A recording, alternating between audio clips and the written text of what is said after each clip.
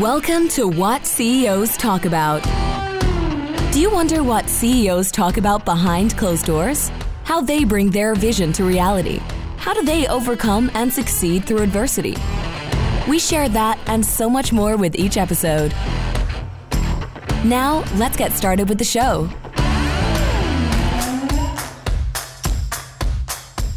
Hello, this is Martin Hunter, your host of the What CEOs Talk About show, where we talk about translating strategy into frontline operations. Past guests include Mark Raffin from Negotiations Ninja, Ryan McKenzie from True Earth, and a whole bunch more, but I don't have an hour just to name all the people that have been on the show before. This episode is brought to you by Urgio. Urgio is Latin for to urge, a strong desire to drive change, stimulate thought, incite feeling, encourage action. Urgio provides fractional COO services to move you through growing pains so that your company can flourish and profit. Mona, you have worked with visionary CEOs. How important is it to have an integrator implementer? Well, it's obviously vital that you have somebody who can see down the road, who can look forward and have a clear idea of what they'd like to see happen. But as always, there's always people that need to be responsible for making that happen. And none of us do this alone. We're all part of a team. And any vision that ever has been realized since the millennia is because somebody had a vision and a number of people got on the bandwagon and helped realize the vision. Good, thank you. So if you're that visionary CEO or you were a VC and one of the CEOs of the companies that lead in your portfolio and you want to get that idea across the finish line or you want to monetize their ideas, go to urgio.ca or email them at info@urgeo.ca. They are that fractional COO services that is going to help that visionary CEO get that idea across the finish line. So Urgio has worked with a multitude of companies from SaaS, CPG, mining, transportation, startups, all the way to multinational corporations. So speaking of translating strategies into frontline operations, Mona, thank you very much for being on the show. Mona has 30 years in mining. All of it's in operation. Now she's a strategic advisor for junior mining corporations. She's also an in-house mining consultant for some of these. She is the chair of the board of Women in Mining BC, and that's where we met 5 years ago now. I can't remember. 6? Yeah, that's probably about right. Yeah.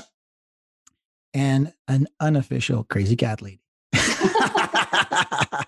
Yep.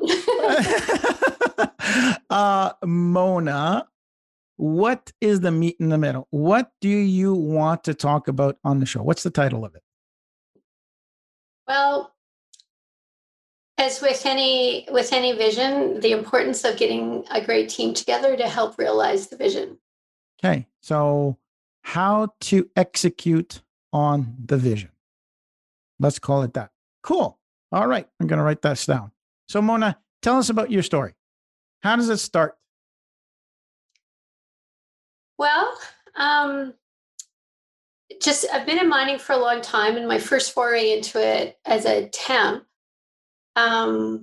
gave me a taste of it and made me want to be part of mining. And I think the mining industry in general is fascinating because there's the reality of actually building a mine and having it operate is the chances of that are actually very remote. Mm-hmm. Like one discovery in a million becomes a mine.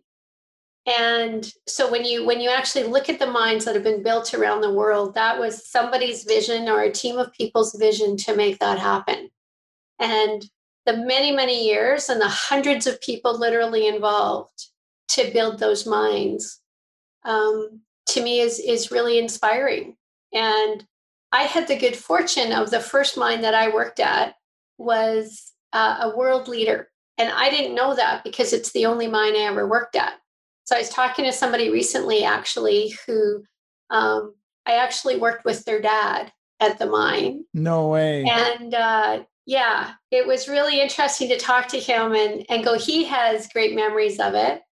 And so, for example, that particular mine, at the time, 35%. You can name it if you want. You're more than welcome. Okay. Well, it was the Lupin Gold Mine with Echo Bay Mines, and it's was in the north of the not north of the Arctic Circle, 60 miles south of the Arctic Circle, but far north, fly in, fly out operation, and we had 35% of our workers were from the Inuit communities.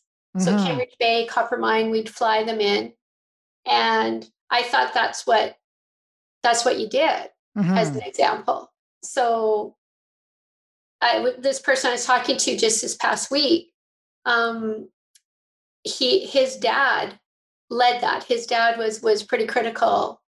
His name was Doug Willey, for making that happen.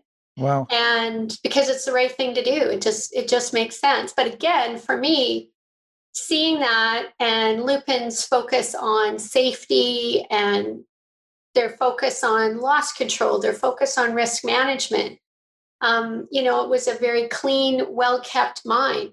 I mean, every place has its issues, and I'm sure somebody would come along and say, "Oh, but there was this." Like, okay, that's fine. Yeah. But generally speaking, when I talk to people, because over the years, mining's a pretty small industry. When I talk to people that have been to the mine, they always speak very highly of it.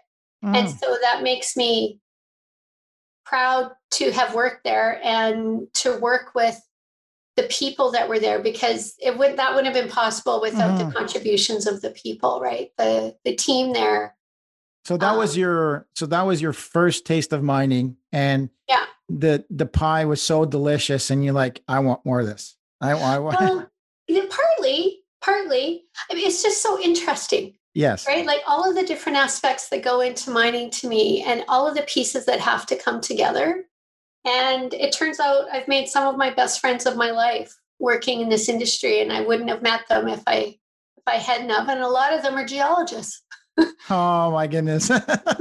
Rock lovers. For those who don't know geologists, if there's a geologist listening, I'm sorry.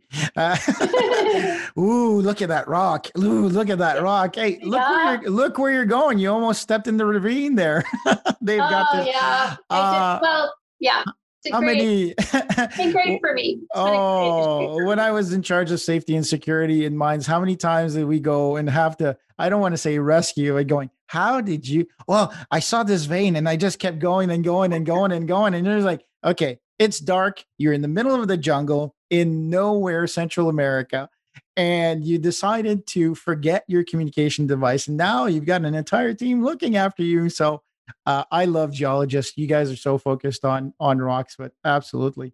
I mean, mining is, my daughter was born in New Caledonia. So I agree with you. So, okay, back to your story, because it's important. So you're Lupin Mine, you started there, you graduated, you went there, and then what's next? What happens next?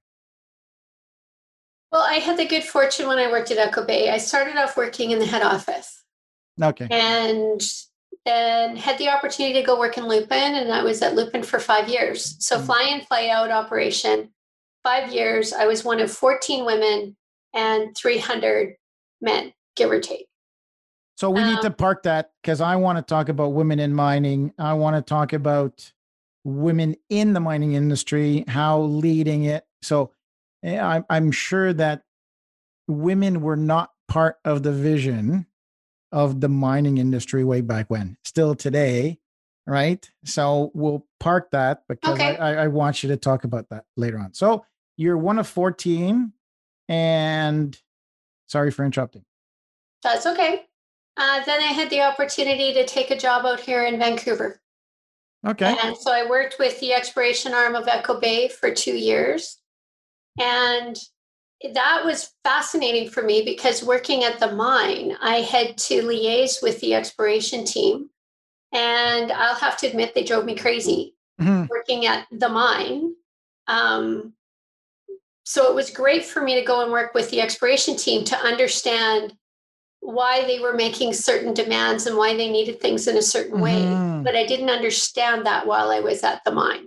Mm. So important to understand both sides of the story, right? So and sometimes until you live it, you can't understand it. So, and I mean, I think that comes back in part to realizing a vision, right? Like it's knowing the pieces that go together to get you to an end point. I mean, often a vision nobody's ever done before, right? But if you have an understanding about how some of the pieces fit together, I think it makes it easier, if that makes any sense.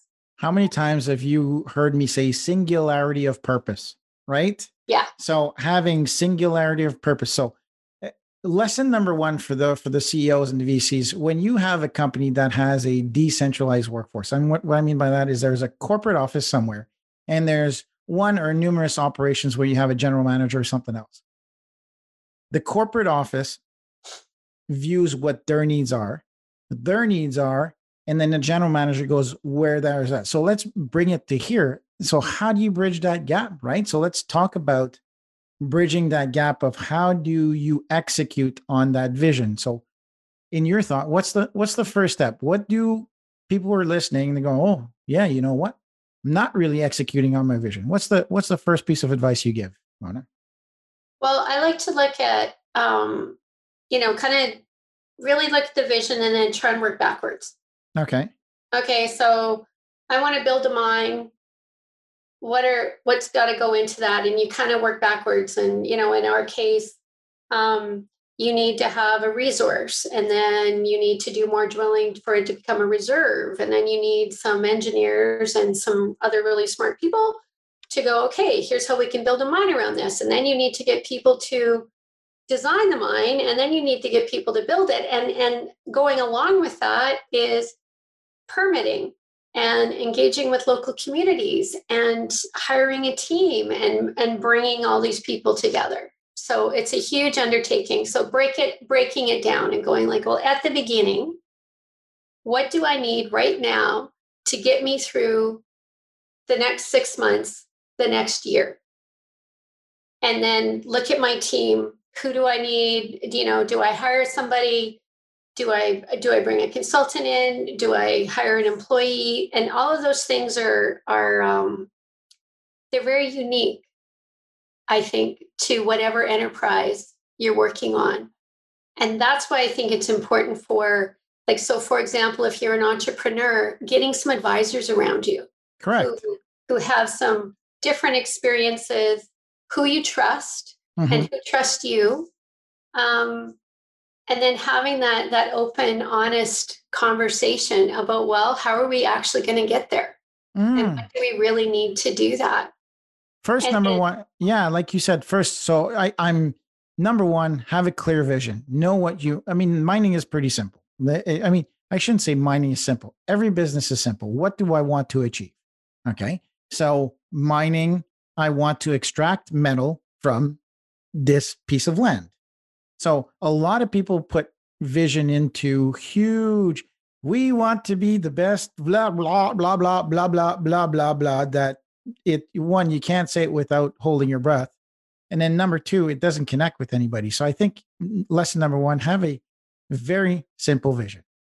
I want to extract the metal in this kilometer square. Number one. That's lesson number one. Number two that you've mentioned that I captured is understanding what functional areas need to be filled. And number three is fill those seats with bums. Oh, with the right bums. Yeah. Yeah. Well, and part of it too. So I, a couple of years ago, a friend of mine recommended that I read Start With Why. That would be me, probably. No, it was a girlfriend. It was a girlfriend. Oh, no. Yeah. Okay. You and I have talked about it, but Start With Why. And I mean, I think after, reading that, I realized I think there's a fundamental part for me of that, but if whatever undertaking you're exploring, it's like, I think that the core of it is why, because that's where your passion comes from. Mm-hmm. And during the tough times, the passion is what's going to get you through. Absolutely. Right? Like the ultimate belief in where you're going is what will get you through the hard times. Mm-hmm. And there will always be hard times. We all know that, right? We've all been there. So let's break down the word execute. You've been an operator for many years. When we talk about execution, what comes to mind? Well, again, like, working with the team to come up with the plan. Okay. And then sometimes for the leadership, trusting your team to execute on your plan. And what's that check-in look like? Like, how does managing that progress look like, right? Because I find that sometimes, and I've been guilty of this myself, so I am speaking of what I know, but sometimes you're so into it and you so want it to work that you want to control every aspect of it. Everything. Put and your then thumb on everything. Yeah. And when I've done that in the past, luckily I've had people come back to me and go like, we actually know what we're doing. I'll come to you and talk, like, we'll check in, right? And work out issues together and trying to come to solutions together. But PFO. But yeah, I actually, I got this. So that was an important lesson for me to learn. Wow. I literally just went that with one of my clients this morning. It's just like, okay. He came to realize that, and he says, I can't work 18-hour days anymore. And it's unfortunate that people have to hit this breaking point as entrepreneurs or general managers or VPs.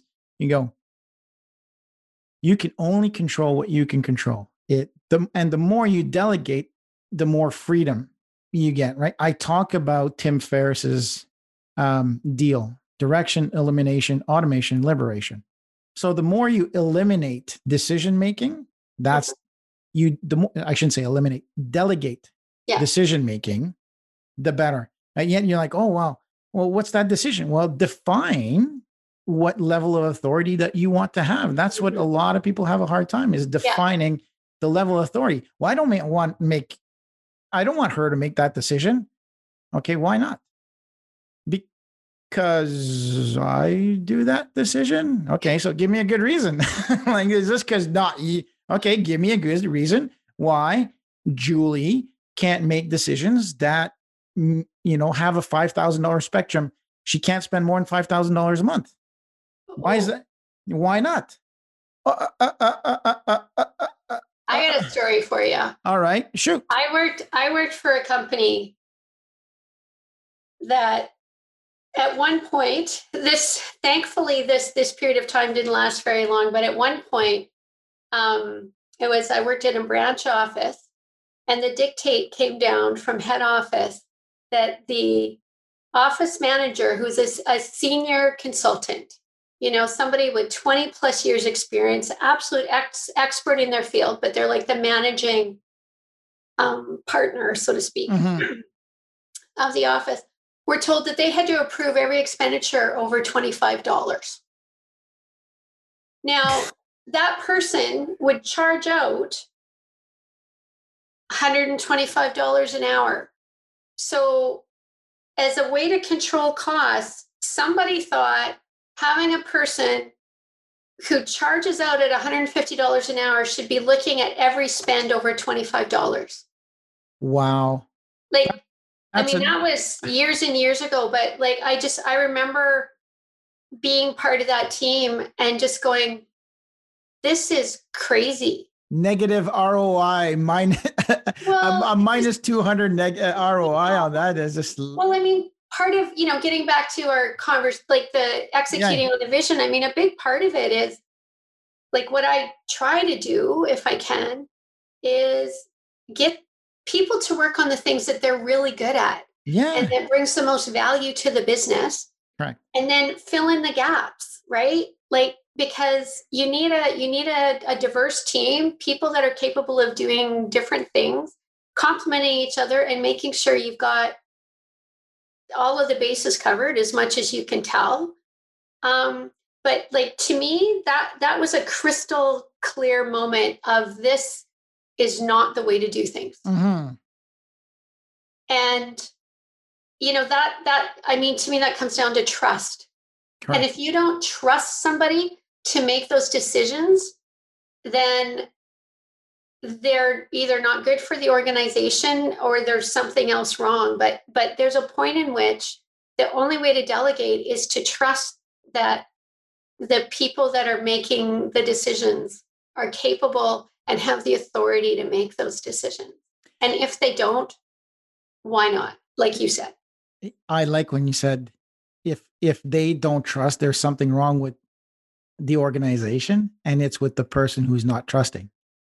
So as a leader, lead means lead, to do first, right? And so to lead is not to tell people from behind what to do. Sometimes it is, but to lead is to do first. That's the definition. So as a leader, how can other people trust you when you don't trust them first? Mm-hmm. So you're bringing people on to your vision. You're paying them to do something. You want to be transactional or transformational? So if you really want to believe, if you don't want to be just talking smack, then you trust first. But you set parameters, and a lot of people forget, well, I don't want to, well, set the parameters in which you can trust. Trust is something that you build, and it's built chemically through oxytocin and serotonin. And a lot of people forget to set the parameter in which you want to trust. Mm-hmm. I don't want to trust blindly. Of course, who's asking you to trust blindly? Yeah. We're not saying that. We're saying trust within parameters. So it's really the leader's fault to not trust. So when did you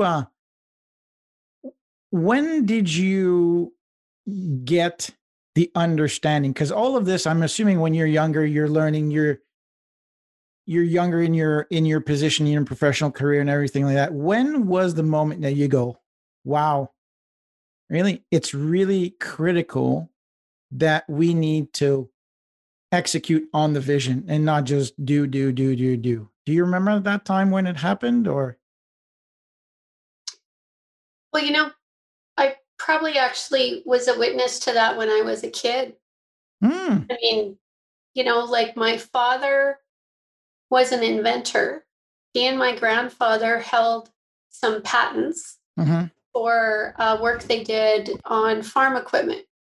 And the idea was to make a farmer's life easier, which they did. Oh, no way. And so watching my father and my grandfather build a business based on this vision that they could make life easier. And, it started off making life easier for them. And then other farmers would see what they had or what they'd done. And they're like, hey, and next thing you know, one thing led to another. And for most of my childhood, my dad had that business. It was on our farm in the shop. He had 3 or 4 people working for him, and he was farming on the side.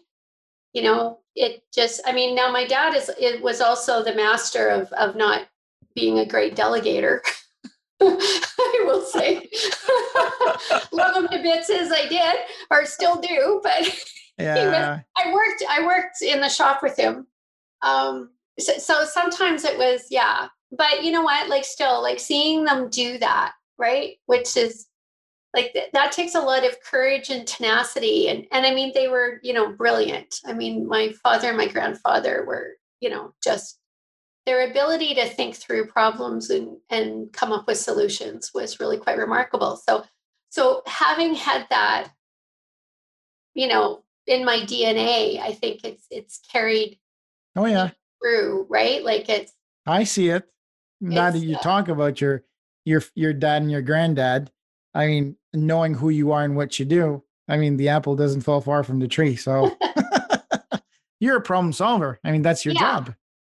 Yeah, I come by that naturally, and it drives some people crazy. It's true. Mm-hmm. Sometimes they don't want the problem solved, and sometimes it takes me a while to figure that out. Why would somebody not want the problem solved? Tell me. Well, because I think that sometimes people think they want to solve it themselves. They want to, or they want to come up with a solution on their own for whatever reason. Okay. I think we all have, there's times where we all get advice from people, but we don't necessarily want to take it yet. Mm-hmm. So sometimes I might offer advice too quickly. Sometimes I think people have to get to a place where they're ready to hear it, right? Mm-hmm. And I think you learn that over time. Some of these controlling people that we're talking about. Well, and I mean, like I think when you're controlling it, it's because you care very deeply Mm-hmm. about what's happening. And so it's hard to let some of that go too, right? True. True. And it's like, how do as an advisor, it's trying to help people get to, okay, you want to get to this place. So how do we get there? Here's some ideas. Okay. So Here's we've some got things. so we've got trust. So on execution, right? So I mean, since the day I was 17, when we did mission planning, situation, mission execution, support logistics, command and control. I mean, I I learned this. I was 17 years old, and I still apply my military mission planning. So execution is a big key, right? We know what the situation is. We know what the mission is. Execution. How do you connect all the dots? So you get trust. What does trust look like?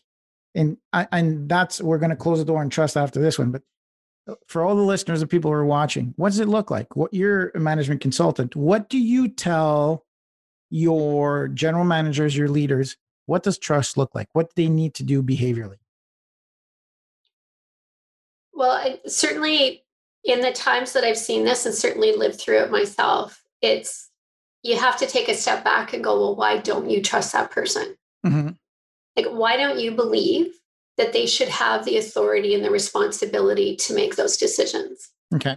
And you've got to be pretty honest with yourself about that. And sometimes it means that you have to move the person to a different position or let them go from the company. And sometimes it's not that person's fault. Sometimes they're just not a great fit. Okay. But whatever it is, as the leader, it's your job. Like it's your job to build the team and make sure you have the team that can execute. So A, it's got to be people you trust, and B, it's got to be people who buy in. They have to believe in your vision too. It's pretty tough to move something forward without people who believe in what you're doing and who clearly understand it. So your job is to also communicate it in a way that can get people to say, yeah, I can see that. That would be a great thing. And I want to help you do that. Okay. What about, so now we've got trust on the list. What's the next thing that leaders have to do? So we've got lesson number 1, trust. What's lesson number 2 in execution? Well, and probably, honestly, before trust, Martin, you've got to bring people around you that do the different things that need to be done. They need to be people you trust, but it's like, you're going to need finance, right? You're going to need, like what are the functional pieces you need and who's going to do those things? And then assuming that you do a good job of building out your core team and you can trust them, then I think it's how are you going to pay them, right? How are you going to pay them? Yeah, right. Like, where's the money come from? And I think that, I mean, we know that a lot of businesses fail because of undercapitalization, right? And, one thing I learned in the mining game over the years, because, I had a fairly senior position when I was with Entree. But what I learned over that time is, like, at the end of the day, if somebody wants to write a check, they want to talk to the person. They want to talk to the president. They don't want to talk to the vice president. They don't want to talk to a manager. They want to talk to the person who is in charge of getting it over the finish line. And that was a very important lesson for me. As a person who has supported a lot of leaders, and having certainly had been that person myself, it's important to understand, like, that is one of the critical, like, as part of the execution piece, the capitalization part can't be stressed enough. And if the leader is typically the person that's bringing the money in so that everybody else, frankly, can spend it. It's true. So very true. It's either you get investors or you sell, or, the best person to sell the vision is the person who has the vision, right? So be out there, be outwards facing, be that visionary CEO. Oh, that's a great one. So the president or CEO is the person who gets the money. Everybody else gets to spend the money. Yeah. Well, I mean, I've described myself that way. Like, you get the money in, I'll figure out how to spend it and get you where you want to go. Ooh. Oh, this is a good one. Yeah. Well, because I mean, it's hard, right? You work really hard to raise that money, right? And it's precious, right? Yeah. And especially when you're at startup phase, every dollar matters. Yeah. So, yeah. And then, but there's also this trade-off I find of sometimes you don't want to spend, $75 an hour for this really great, like, let's say, graphic designer, right? You'll pay, you want somebody who's like way less expensive. And I go, well, sometimes you get what you pay for. Oh, not sometimes, all the time. or how many times, I know this is one that's near and dear to my heart because I started off my career as a receptionist. Okay. Right? Like, I started off my career as, the person at the door. And over the years, I've had this conversation with many people about, how much do you pay the receptionist? And I go, well, it depends on how much turnover you want. Because the reality is, if somebody's really good at the front, and they're really smart, chances are that's not what they're going to want to do forever. That's right. So you have to, part of that, and it's with anything, like the admin support side of it's so crucial, right? Like, you can have all the great technical minds in the world, but if somebody can't answer the phone or make a delivery properly, or, track somebody's timesheets, right? Like, it doesn't matter. Or just be kind. Yeah, right. Like, it just amazes me. Like, you need all of the pieces to make a successful business, right? So I just kind of go, like, I've seen it where, like that, the reception, all they do is answer the phone and, send out a package and whatever. And I'm kind of like, okay, well, a lot of places I've worked, the person at the front desk is often the glue for the office. They know everybody. They see everybody first thing in the morning. They can set the tone of the day by how they are when they're answering the phone or greeting people as they walk in the door, whether it's employees or customers. There's so much confusion. Let's talk about Start With Why Simon Sinek, right? People get confused. Situation is the why. The mission is the what. What's the result? Execution is the how. So when they look at a job position, they go, what are they going to do? I couldn't give a shit what they do. Is how do they do it? How do they do it? Do they represent our core values? Because to get to the why, you have to have the how. There's what's all around you. So too many people always hire for ask, right? Attitude, skill, knowledge, in that order. So that is a key component. What do they do? Don't matter. How they do it. That's the lesson. That's the key component. Oh, my Greta, so Greta Sanchez, my EA, I don't even have to think. I know what's happening next week, right? I trust her and she knows what I expect of her and I entrust her with it. Has she made mistakes? Absolutely. Exactly. Do I make mistakes? Absolutely. Have we corrected mistakes? Absolutely. Does she trust me more now that I wasn't an a-hole by dumping on her? Absolutely. I was like, wow, Martin's really kind. So what am I going to do? Work harder for him, because even if I screw up, so there, the empowerment, facilitate, elevate. There we go. So execution is how.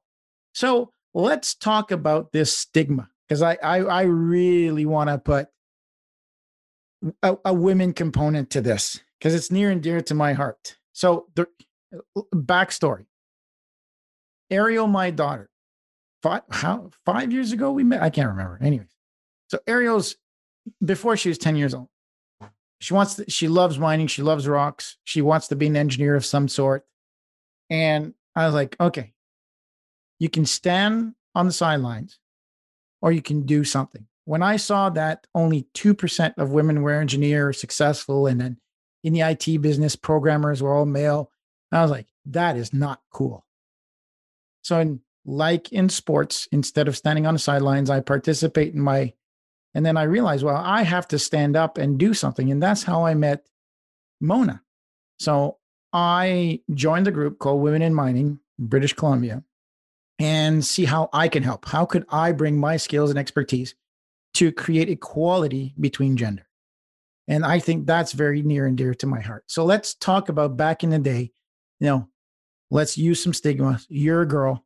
You're expected to do girl jobs. You're going to be a receptionist.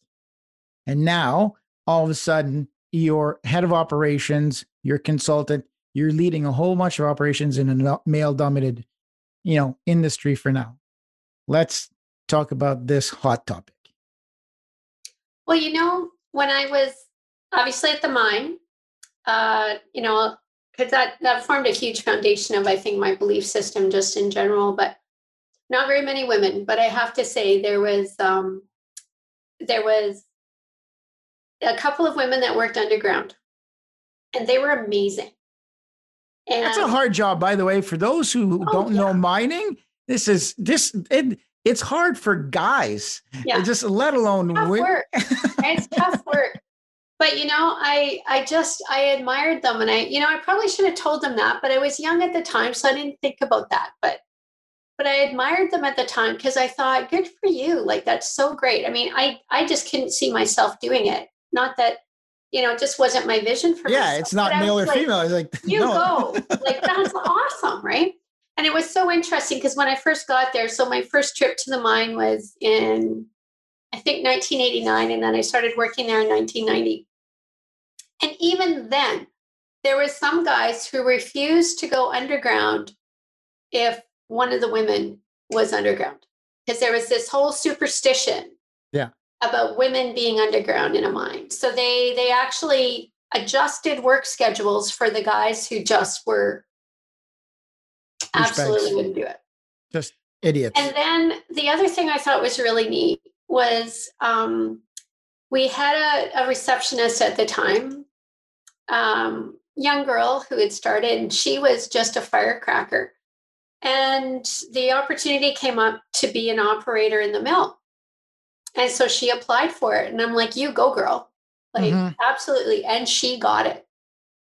And she was great, as far as I know.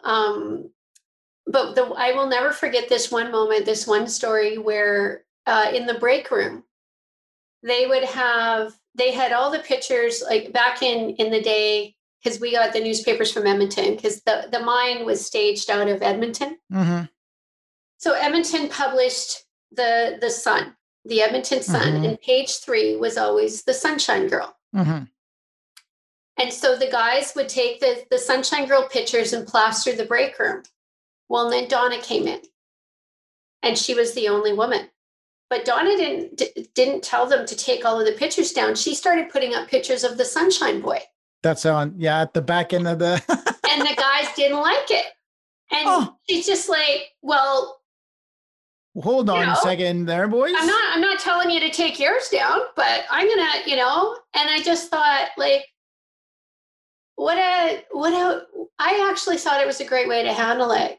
Back in 1990, whatever. Yeah. Being the only woman. What's good for the goose is good for the gander. Well, it's also a kind of thing, again, of like making the point in an impactful way, but not in a disrespectful way. Well, what she did is she didn't take away anything. She added something to it. She didn't say, hey, boys, stop being goofballs. Take away the picture of nude lady. Yeah. Well, not nude, but, just in bikinis or whatever it was right back in the day. I can't remember. But anyways, and she's just saying, I'm not telling you to stop doing something. I want to share in it. You want to look at good looking bodies. I want to look at good looking bodies. What's wrong with that? Well, Uh, and I mean, now you would never do that, right? So yeah, for yeah, of the course. people that are horrified by the story, like, but back in that time, Of course. that is what happened. And I just thought, like, for her, like, it it worked. And eventually the pictures came down. Like, Yeah. because it's just like, oh, like, I don't know. I just thought it was an interesting story. As far as I know, that's Yeah. how it eventually evolved. For me, the balance has shifted in regards a little bit. I mean, I was discriminated on and I sorted it on with one of my clients. They said, well, of course, right, you can't do this because they're mature old Caucasian white men and they're closed minded. So I said, okay, hold on a second. Am I closed minded? Oh, not you. Okay. Am I white? Yeah. Am I old? Yeah. Oh, so don't generalize. Saying that it's run by, old school guys, it doesn't equate. It's about what's men are different than women. We all agree, but we are all capable of doing the same things and we bring benefit to each other as a unit. And that's what a lot of people I find they're afraid of losing stuff, men or women, right? So guys, oh, don't bring women in. Well, no, you add value to the equation regardless. And Like, yeah. Well, you know what? It's interesting. So I've been a friend of mine has written a book, and I won't say a lot about it now, but it talks a lot about insecurity mhm, and how that can impact people at work. mhm, And it's made me think a lot, and I'm going, yeah, like, even the times that I felt anxious or something, it's because I was worried about an outcome, something, how is it going to impact me, which kind of, again, if we're talking about executing on a plan, mhm, some of it is like getting that clarity, right? I mean, mhm. like, I'm sure there's some folks that are going, oh, but you haven't talked about mission, vision, values, what, I'm going, I'm assuming that you've already kind of had that conversation, you've set that Yeah, tone, right? yeah. Now you're at the place where Executing. you're moving ahead, right? But again, in the midst of that, you have to live, eat, and breathe those things. They can't Mhm. just be words on a wall. Agreed. They have to be things that you absolutely full-heartedly believe in. And I think people start questioning their role, start questioning how they fit. Um, the trust is part of that. If they don't believe that you are living your values, Mhm. if you have said people are your most important asset, that's what you believe in, well, then all of your decision making should revolve around that.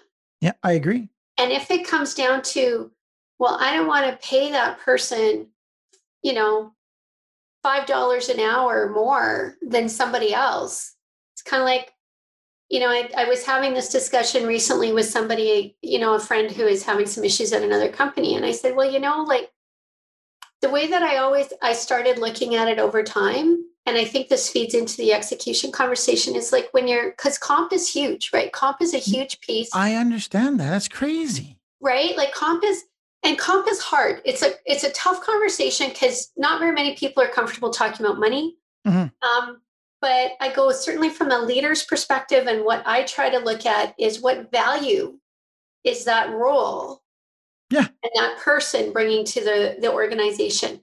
And sometimes, so if we get back to the receptionist example, I'm going, if I've got somebody who loves being at the front, because I have worked with people who they love being at the front. Yeah. They love seeing everybody. They love talking to everybody. I've talked to them. They don't want to move. Yeah. And I'm going, okay, I figure out ways to compensate them. Sometimes you can't always do it with the base salary, Mhm. but I do as much as I can, or you can do other things, right? Mhm. Because comp is also about vacation time or sick time or benefits, or, in our case, in the company, options, right? Like you've got lots of ways to do it, but you're going, like, what is the value? Mhm. Right. And if you're trying to compare two positions and one is typically paid more than the other, but in your particular company, they both have equal value, well, then just the pay is comparable, and everybody needs to understand what the contribution is, right? Like it's like letting people make up their own stories is always a bad idea, right? Yeah. Oh, it's for me. I don't understand in this day and age when you talk about attitude, skill, and knowledge, right? I don't understand how they can validate paying a woman less than a man. I don't. Like, how Oh, do you? But it happens all the I know. time. Well, but you know what? I saw this thing. So I'm kind of addicted to LinkedIn. So I get a lot of articles that come to me over LinkedIn because I like that's Addiction is a different topic, but okay. well, it's I check into LinkedIn most days. Yeah. And of course the algorithm's working now, so it's bringing me articles that I want to read. That you want. But I recently saw an article or like a comment or something that said, women ask for less, so they get less. And I went, What a load of horseshit. well, I think there's some truth to that because sometimes it's hard to know what your value is. Mm. But I also think on the other side, why not pay a fair salary? Like, why just pay less because the person, whether it's a man or a woman, frankly, said, "Oh, I'll take 50 grand a year," but really you were thinking 55. And I know there's some people that are going to go like, "Well, that's crazy." And I'm going, but you know what? Like, if you want to have, in my opinion, an organization where if you want to execute, and especially if you want people to work really hard and give you extra, then they have to know that you have their back. Mm-hmm. And Absolutely. they have to know that you are there in good times and bad, and you will do whatever you can, right? Circle of safety. And I think that when somebody doesn't understand their value, why not help them understand that? Mm-hmm. Because I think you'll get that back over time more so than because if they discover that somebody next door is making more money than them and they're doing virtually the same job, that's never And that's good. not a male female. I mean, for me, the Scandinavian countries are on it as always. Transparency, same job, same salary. You got 1 year more experience, you get paid. It's a little bit more transactional, but at least it's open and transparent. Everybody knows who gets paid and how much they get paid. That's something that I always don't understand why North America we're so big on negotiations and making the most money as possible. So I have a hard time with that. I usually Well, it's a balance, right? I mean, obviously you don't want to pay everybody so much you're not making any money, you're not having a profit. I get that. But I also, like a lot of years ago, I remember being part of budget conversations. And I remember finally saying to the management team, I'm going, well, if we can't afford to pay people, what are we doing? Yeah, exactly. Like if you're trying to ask your team to give up their salary, like I think we need to take a step back and go like, okay, how did we get here? Mm-hmm. Why are we here? And why is cutting staff salaries the first thing? Oh, I'm And I mean, this was years ago, but I'm just going, it's just my experience, but I've seen that. And I go, and I remember having the conversation. I'm going, well, like, how about if we look for another way? Like, maybe there's a way that we can, because obviously negotiating with suppliers is fine. I mean, one of the things I did, for example, in the early days with Entree, because I was like one of the first employees there, we started off pretty small. But in the early days, and I'm sure there's some accountants that are going to say that I was crazy for doing this, but the CFO and I talked and we agreed that in the early days, we paid all of our suppliers as soon as the invoices came in. We were small. There wasn't a lot of invoices. There wasn't a lot of bills. But having been through it in a past life, I said, you know what? I want to pay everybody really well now while we can, because if times get tough, Exactly. I want to have some goodwill built up because they know that You're we're good good for for it. it. Yeah. But Yeah. sometimes things go sideways. And you know what? I'd like to get some stuff. I'd like to get some trust in the bank there to go, like, if things go badly, you know that we're honorable. Like we Yeah. care about this relationship. Yeah. I mean, let's bring it back to execution, right? When Miss Harris got as vice president for the US, right? Tracy and I got this big, I explore all aspects, right? And I was like, how fair is it for her? Is she being judged on her ability to perform? Because everybody's saying, oh, she's the first woman of color to be a vice president. Why can't you say she's the vice president because she's good at it? Right. And I'm not saying either or, right? And everybody's making a big deal. I said, what about all the other female leaders that the German chancellor, all of the Scandinavian countries have a female leader. New Zealand was reelected as well. So, and the list goes on. And I said, okay, yeah, you know what? It's a big deal for the US because of everything that's happened before. But how fair is it to her that she wasn't evaluated on her ability to execute, but that the fact that she's a lady? I don't find it fair. Now, it's a big hot topic, and because we like to debate in my family, so it was a big hot topic. Well, of course, it's important because it's the first woman of color to be it. I'm not saying no, but I'm saying, what about her merit? Is her merit? And so we got in a big kerfuffle. So what's your opinion on Mrs. Harris's election? As you know, they won the election. Are you proud? Are you not proud? Is it a move forward? What are your thoughts? Well, for me, because I'm a believer that we need more women in positions of leadership. Period. I think period. Frankly, I think, certainly if I take it to the mining industry, we need more women in mining, period, at all levels. There's a huge movement across the spectrum right now for women to be on boards and in leadership positions. And I'm going, well, to build that pipeline, we need to have women enter the industry and feel safe and supported through their entire career. And why is it important to have more women in leadership roles and to be able to execute? Why is that important? Because we're half the population. Okay. What do you bring to the table? Because I'm going to be concrete in business. For me, sometimes I couldn't care less if it's a man or a woman, but what's the attitude? No, what I mean by is no, but I mean, I'm gonna say, like, there's a lot of people that say that. I've been a woman in business for a long time. I have seen different treatment, and sometimes it's very subtle. And I think some men who think they're enlightened thought that they were being great. Gotcha. But there's time you're not going to push back. You're not, and frankly, you're not gonna bring it up every single time it happens. Otherwise, like, sometimes there's days where it's so many, like you can't even count. And I mean, that's being a privileged woman, and I've seen it. So imagine what it's like.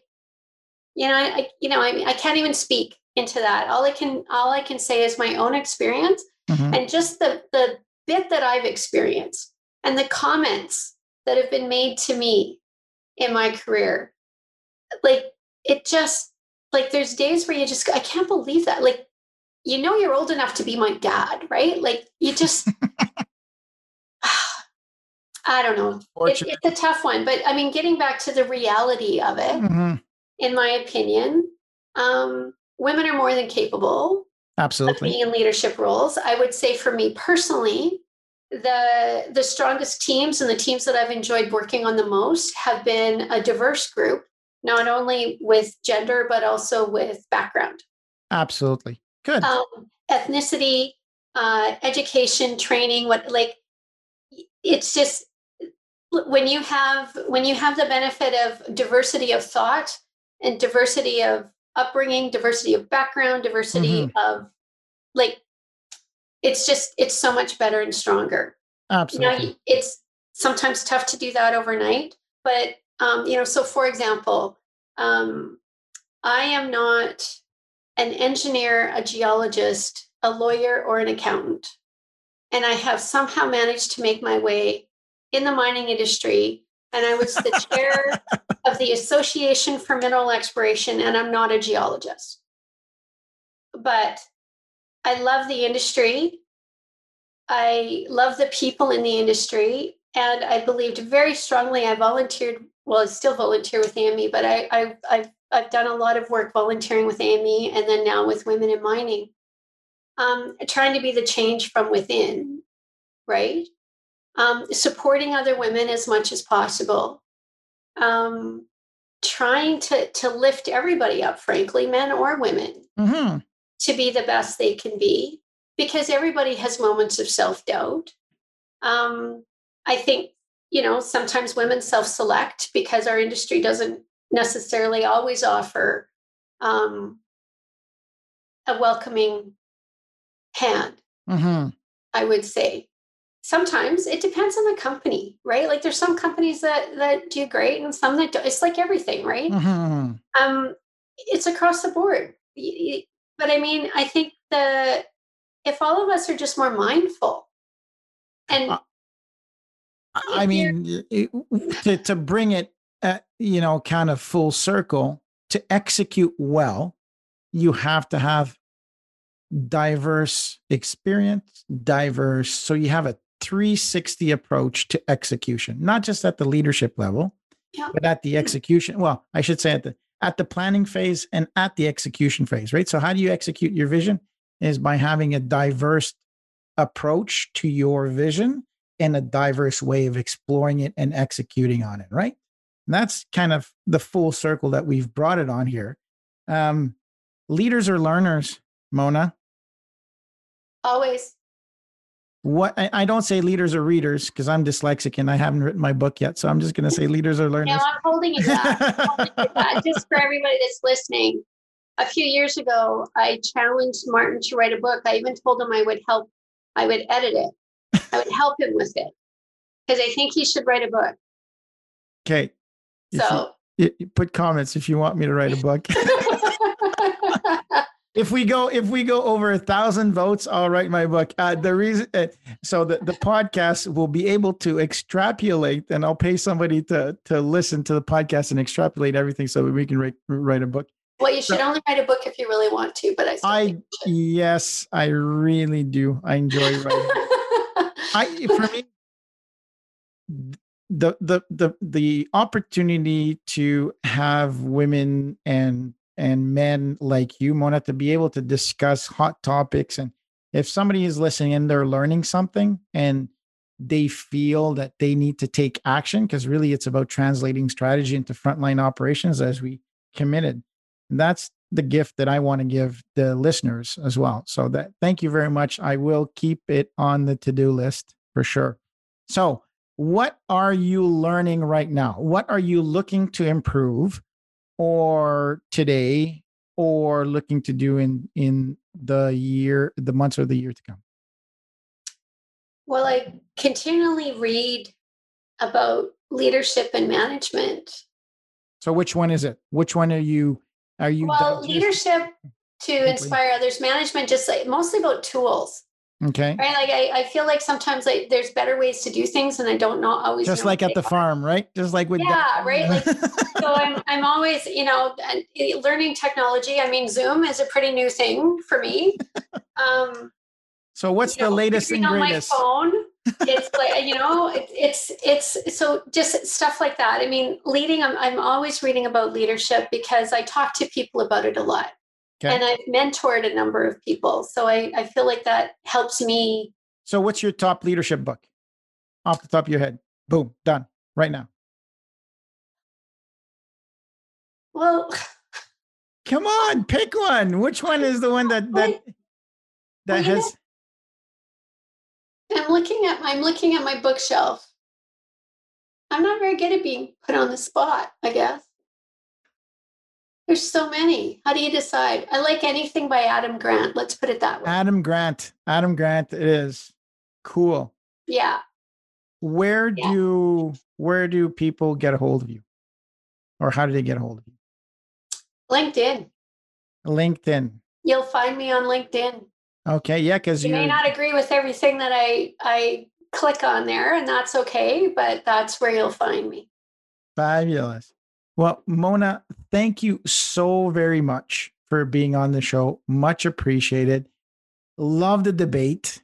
Love how we really worked around and got deep on analyzing how to really execute on the vision. I mean, that's what you and I do every day. And then equality, diversity, hot topic. I mean, we could go on for hours and hours with this. Hey, if somebody's listening and we've been able to push somebody to get better at it, then it's good. So thank you very much again, Mona. This is Martin Hunter, your host of What CEOs Talk About show. I always forget, Mona. You have to like and subscribe. I'm going to get killed by my marketing team. You got to say it, Martin. You got to say how people... So iTunes, all of that, LinkedIn, Instagram, go it, like it, don't like it, give me feedback. Tell me how much you like me or dislike me. Feedback is a gift. So thank you very much, Mona. And everybody have a wonderful day. Thank you. Thank you. Thanks for tuning in to What CEOs Talk About. Make sure to click subscribe to get notified about future episodes, or check us out at www.whatceostalkabout.com.